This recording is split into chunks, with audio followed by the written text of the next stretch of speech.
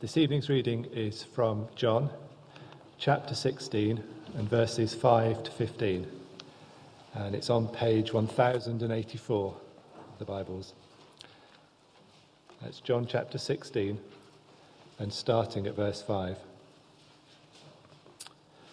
Now I am going to him who sent me, yet none of you asks me, where are you going?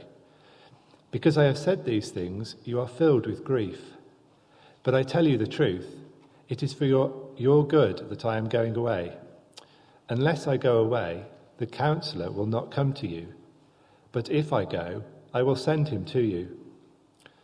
When he comes, he will convict the world of guilt in regard to sin and righteousness and judgment. In regard to sin, because men do not believe in me. In regard to righteousness, because I am going to the Father, where you can see me no longer. And in regard to judgment, because the prince of this world now stands condemned. I have much more to say to you, more than you can now bear. But when he, the Spirit of truth, comes, he will guide you into all truth. He will not speak on his own. He will speak only what he hears, and he will tell you what is yet to come. He will bring glory to me by taking from what is mine and making it known to you. All that belongs to the Father is mine. That is why I said the Spirit will take from what is mine and make it known to you. This is the word of the Lord.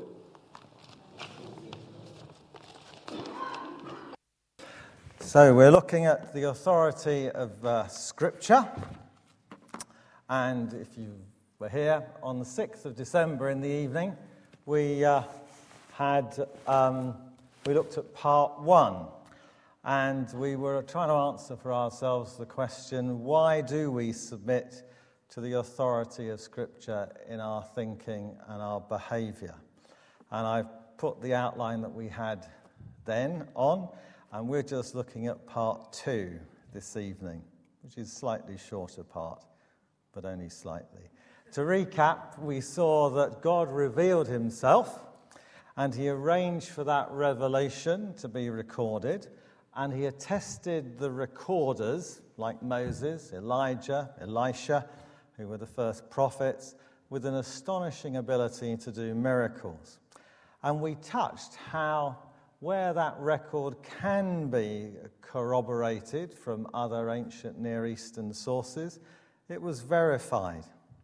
And we also touched on how its transmission down the centuries has been preserved by the copyists accurately.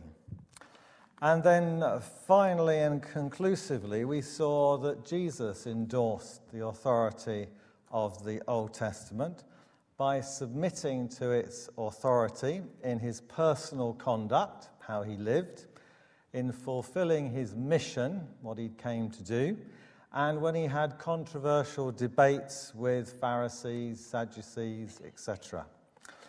But what about the New Testament?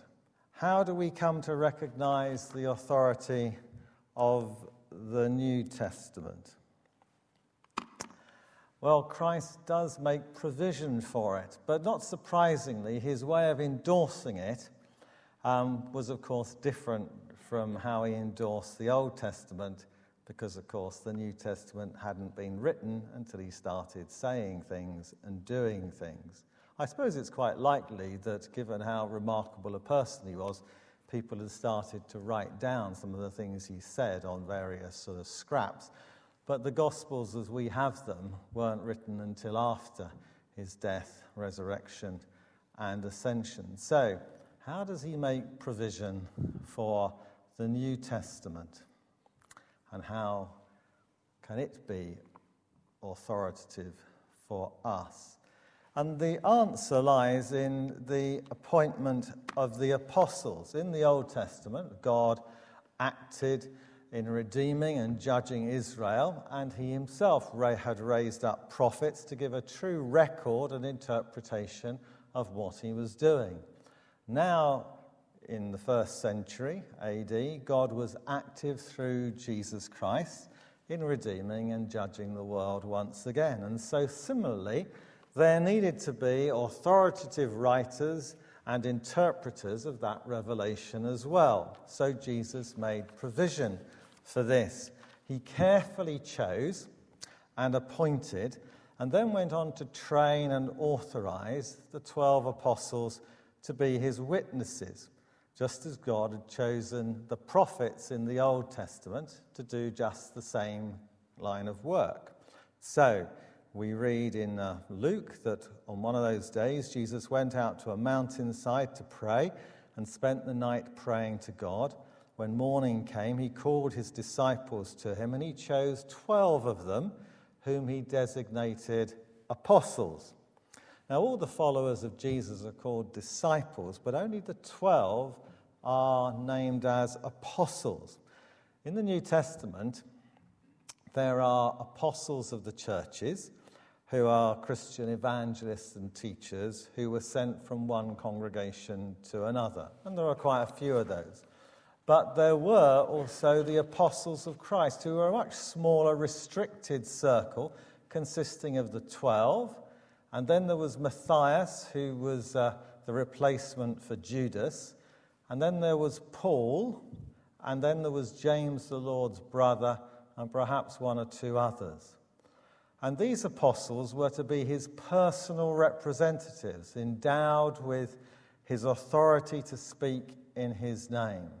When he sent them out, he said to them, "He who receives you receives me." Now, these apostles of Jesus appeared to have been rather unique in 4 ways. First of all, they had been personally called and authorized by Jesus. This was clear in the case of the 12, and Paul claimed something comparable. And he was very strong in asserting his apostolic authority, insisting that he had received his commission to be an apostle, not from men, nor by man, but by Jesus Christ and God the Father. Secondly, they had an eyewitness experience of Christ. The 12 were appointed, Mark says, to be with him and that he might send them out to preach. Now, their essential qualification for the work of apostleship was to be with him. Similarly, shortly before he died, Jesus said to them, "You must testify, for you have been with me from the beginning." So he gave them, over those 3 years, unrivaled opportunities to hear his teaching and to see his works, so that they might later be able to bear witness to what they had seen and heard. And it was especially important for them to have been witnesses of the resurrection. It was on the basis of that they chose Matthias to take over the apostolic ministry which Judas left, to go where he belongs, Luke says in Acts 1. Now, it's true, of course, that Paul was not one of those original 12 apostles, that he did not have the eyewitness experience of Jesus, which they had had, and he may or may not have encountered Jesus in the flesh. He did go down to Jerusalem to go to university from Tarsus in northern Syria, and it was probably at the same time that Jesus was active. But we don't know for certain whether he ever encountered Jesus in the flesh. But he does say that he received the gospel by revelation from Jesus Christ. Now, that may have been in the 3 years he spent in the Arabian desert. We can't be certain. However, we can be certain that he fulfilled the second apostolic qualification of being an eyewitness of the resurrection. He writes, "Am I not an apostle? Have I not seen Jesus our Lord?" And in 1 Corinthians 9:1, he has a reference to his encounter with Christ on the Damascus Road. And although it took place after the ascension of Christ and was therefore abnormal, nevertheless he claims that it was an actual, objective resurrection appearance. And he adds that it was the last. He adds it at the end of his list of all the resurrection appearances. He writes, "Last of all, he appeared to me also, as to one abnormally born." He doesn't mean that he had some kind of handicap. He means that he was born, if you like, a bit late to encounter. It wasn't that he was around at the time up in the Galilee for those 3 years Jesus was up there. And thirdly, they had extraordinary inspiration of the Holy Spirit. All Christians have the indwelling of the Spirit. In other words, the Spirit of Christ dwells within us if we're believers. And the Holy Spirit illuminates our minds. We're all in the dark. It's as if the Holy Spirit turns the light bulb on and we're able to see clearly. So all Christians have the indwelling and illuminating presence of the Holy Spirit, simply because we're all God's children. And this privilege was not restricted to the apostles. But nevertheless, the ministry of the Spirit which Christ promised the apostles was something quite unique. And that should be clear from these words in John 14. Perhaps you'd be good enough to look up page 1082. John 14, 25 and 26. And notice the emphasis I put on the word you. All this I have spoken while still with you, Jesus says, speaking to the 12 in the upper room. But the Counselor, the Holy Spirit, whom the Father will send in my name, will teach you all things and remind you of everything I've said to you. And then turn over to page 1084 to chapter 16, verse 12 and 13.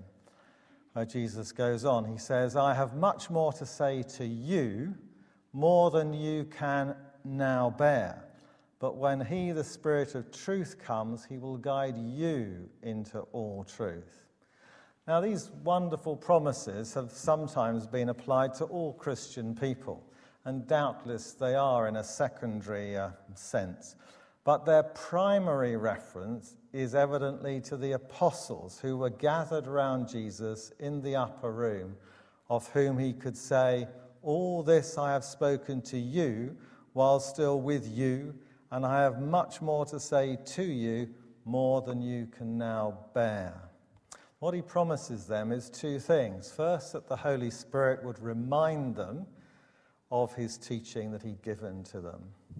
And secondly, that he would supplement it, leading them into all truth, which they at the time could not receive, partly because much of it hadn't yet happened. The major fulfillment of those promises was in writing the New Testament, the Gospels and the Epistles. And then the fourth way in which they were unique was their power to work miracles. The book of Acts is often, the longer title is the Acts of the Apostles. In other words, it's what they do. And they do about 10 miracles in the book of Acts. And Paul designates the signs and wonders and miracles which had been performed amongst them as things which mark out an apostle. 2 Corinthians 12:12 is the reference. This doesn't mean that every single miracle was performed by an apostle. Stephen and Philip were not apostles, yet they both are recorded as doing a miracle. But rather that the major purpose of the miraculous power given to the apostles was to authenticate their apostolic commission and message. The writer to the Hebrews, whoever he was, writes, this salvation was first announced by the Lord, was confirmed to us by those who heard him, that is, the apostolic eyewitnesses. God also testified to it by signs, wonders, and various miracles. So in those four ways, the apostles of Christ seem to have been unique. So we move on to the apostles' authority being confirmed or recognized. And it's recognized in two ways. First of all, they seem to know it themselves. So in the New Testament, we see them exhibit their self-conscious apostolic authority. As we've seen, Paul strongly asserts his apostolic authority. If you turn to page 1190, it's 2 Thessalonians. You'll see it. He really kind of drills it in. This is a letter of only 3 chapters, and he spends one of it drilling this message really well and truly home to them. So if you find 2 Thessalonians 3 and start at verse 4, we find him saying, "We have confidence in the Lord that you are doing and will continue to do the things we command you." Verse 6, "In the name of the Lord Jesus Christ, we command you, brothers." Verse 10, "For even when we were with you, we gave you this rule." I think it's verse 10, unless it's 8, and I've got my numbers out of order, but you'll have to work it out. Then he says, "Such people," I think in verse 12, "we command and urge you in the Lord Jesus Christ." And 14, "If anyone does not obey our instruction in this letter, take special note of him." Well, who are the we that he's referring to? Well, he's referring to all of the apostles, the authority that they have individually and collectively. And who is it who presumes to issue these authoritative commands and demands for obedience? Well, they are apostles of Christ who speak in the name of Christ. He claims that Christ is speaking through them, the apostles, to his readers. As a result, when he first visited Galatia, that's the southern part of Turkey, although he was disfigured by illness, the Galatians didn't scorn him or despised him, but actually received him, he writes, as an angel of God. That's a messenger of God. They received him, he says, as Christ Jesus. Galatians 4:14. He has an incredibly high view of the position that he occupies, and and the other apostles, and yet he exercises a humility with it. He doesn't rebuke these Galatians for what sounds almost like they're sucking up to him. On the contrary, they were right to receive him in this way, for he was an apostle, an ambassador, an authorized representative of Jesus Christ. And the Apostle John also used the plural of apostolic authority in his letters, 3 John 9, and he constantly record his readers to the original teaching he had given to them. He says, in the view of the prevalence of false teachers that were around at the time he's writing, he dared even to write this. Imagine it from the lips of a human being.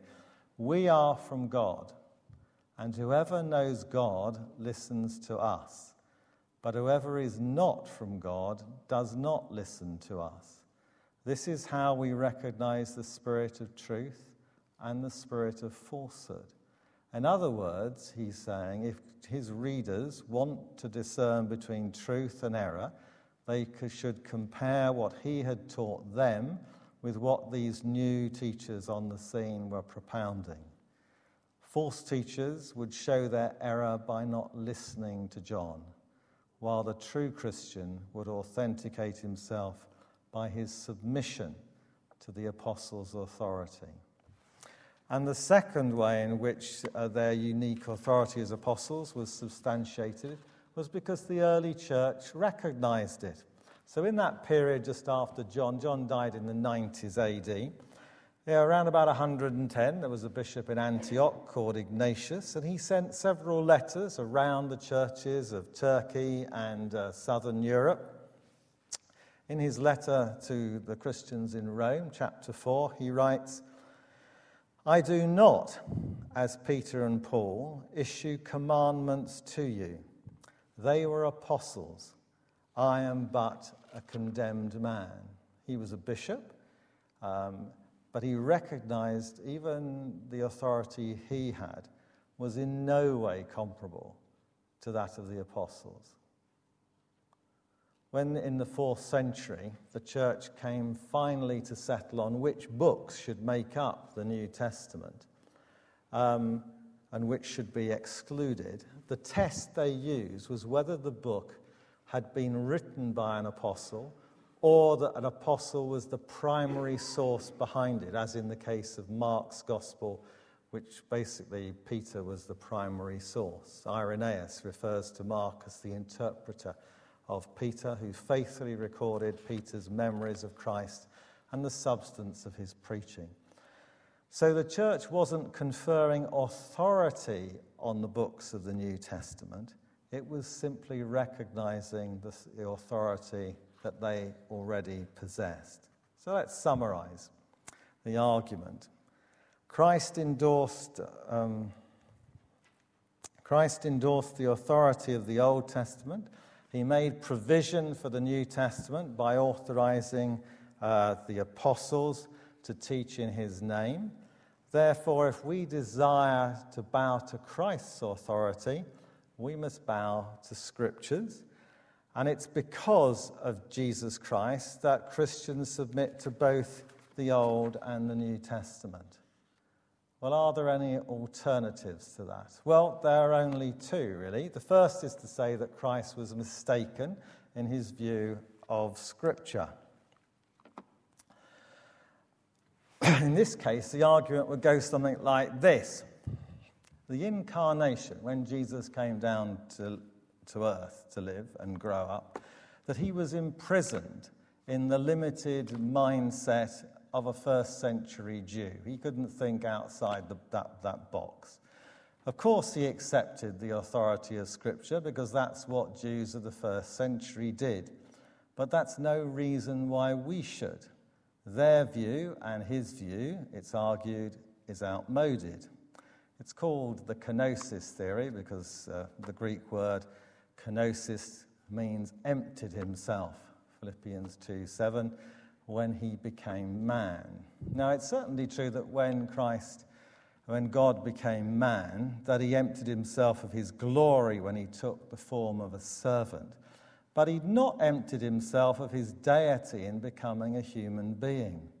And although as a human being he seems to have been ignorant of certain matters, such as the date of his return, the remarkable fact is that he was not ignorant of his ignorance. He knew he didn't know.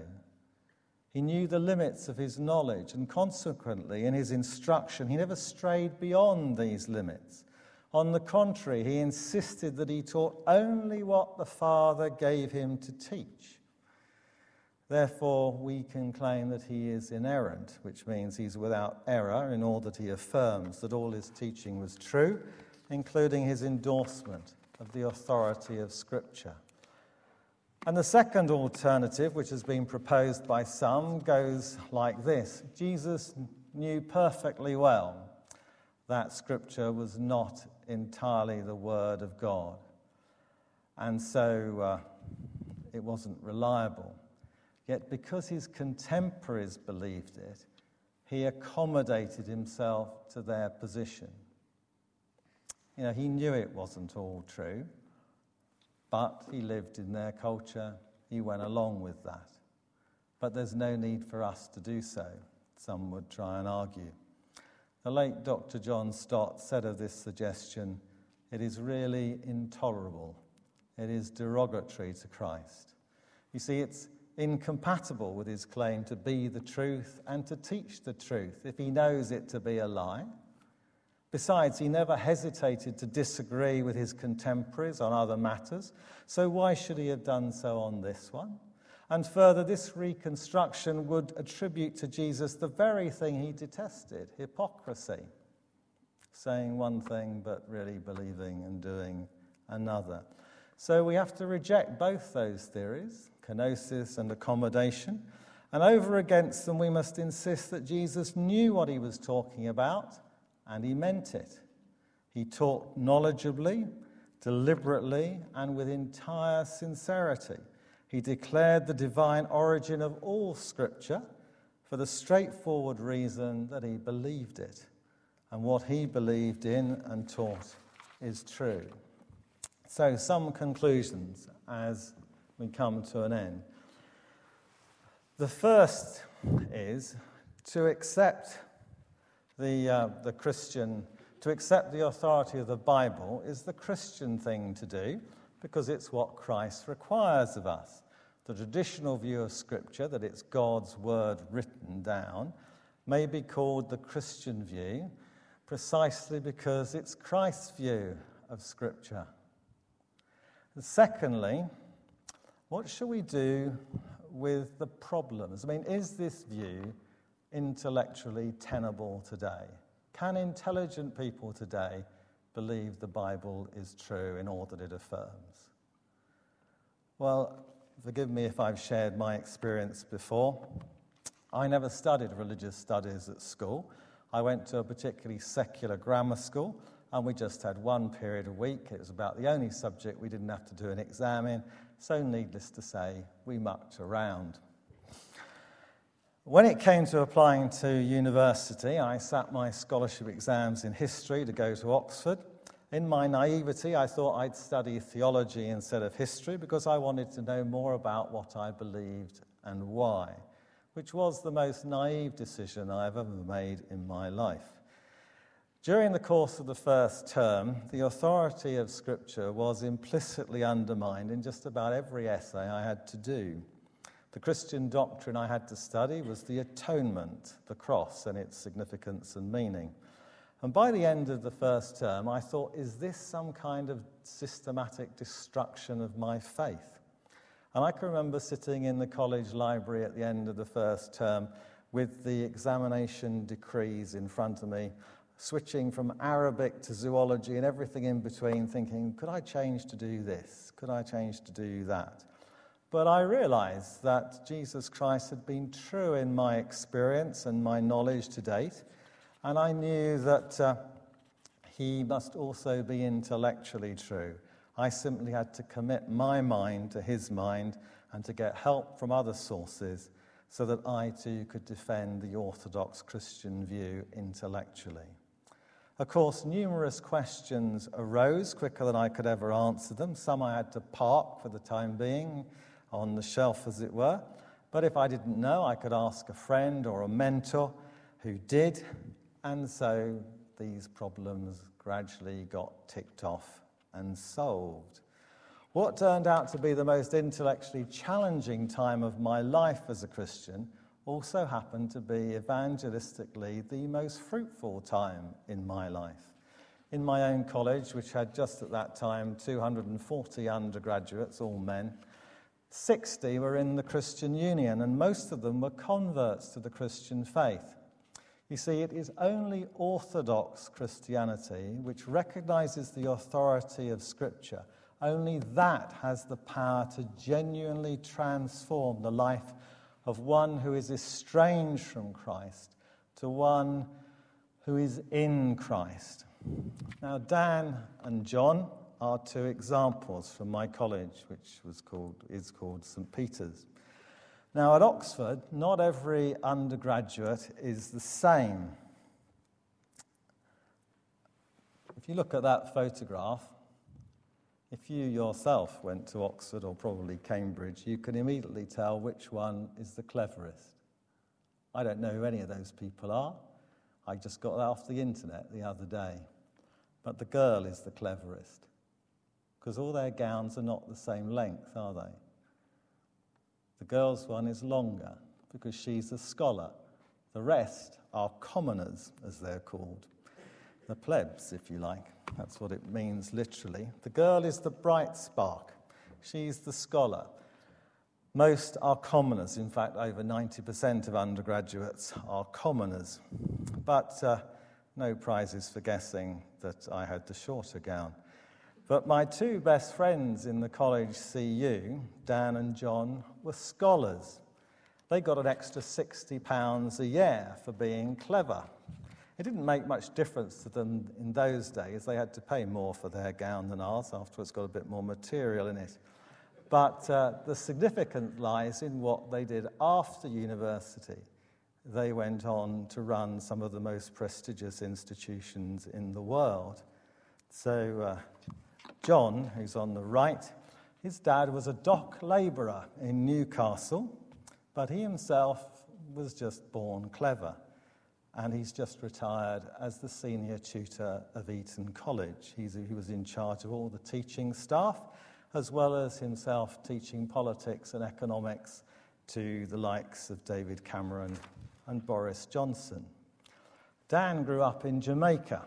He got a scholarship to Oxford and then to MIT, Massachusetts Institute of Technology in the United States, which is usually ranked highest amongst universities of the world, where until last year he was Dean of Undergraduates. As a rocket scientist, or to give him his proper title, Professor of Aeronautics, Astronautics and Engineering Systems, he has, during his lifetime, been the Chief Scientist of the United States Air Force, on the board of NASA, the space agency, and the Board of Science, one of 20 scientists selected to advise the President. Now, you don't get to hold those positions if you are stupid. And yet both those guys take the same view of Scripture today as Jesus Christ did, and as I've outlined to you this evening. Do not think that this view of Scripture is for ignorant idiots. Some of the most intelligent people in the world today hold it.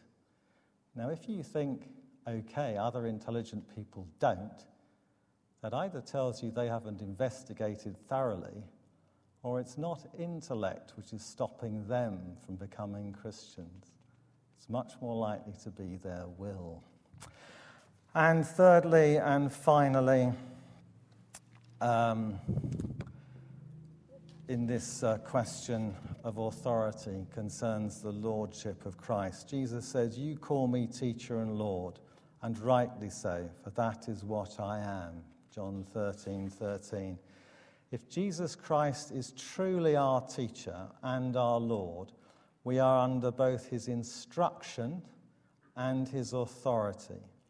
We must therefore bring our mind in subjection to him as our teacher, and our will in subjection to him as our Lord. We have no liberty to disagree with him or to disobey him. So we bow to the authority of Scripture because we bow to the authority of Christ. Let's pray. Blessed Lord, who has caused all holy Scriptures to be written for our learning, grant that we may in such wise hear them, read, mark, learn, and inwardly digest them, that by patience and comfort of your holy word, we may ever embrace and hold fast the blessed hope of everlasting life, which you have given us in our Saviour, Jesus Christ. Amen.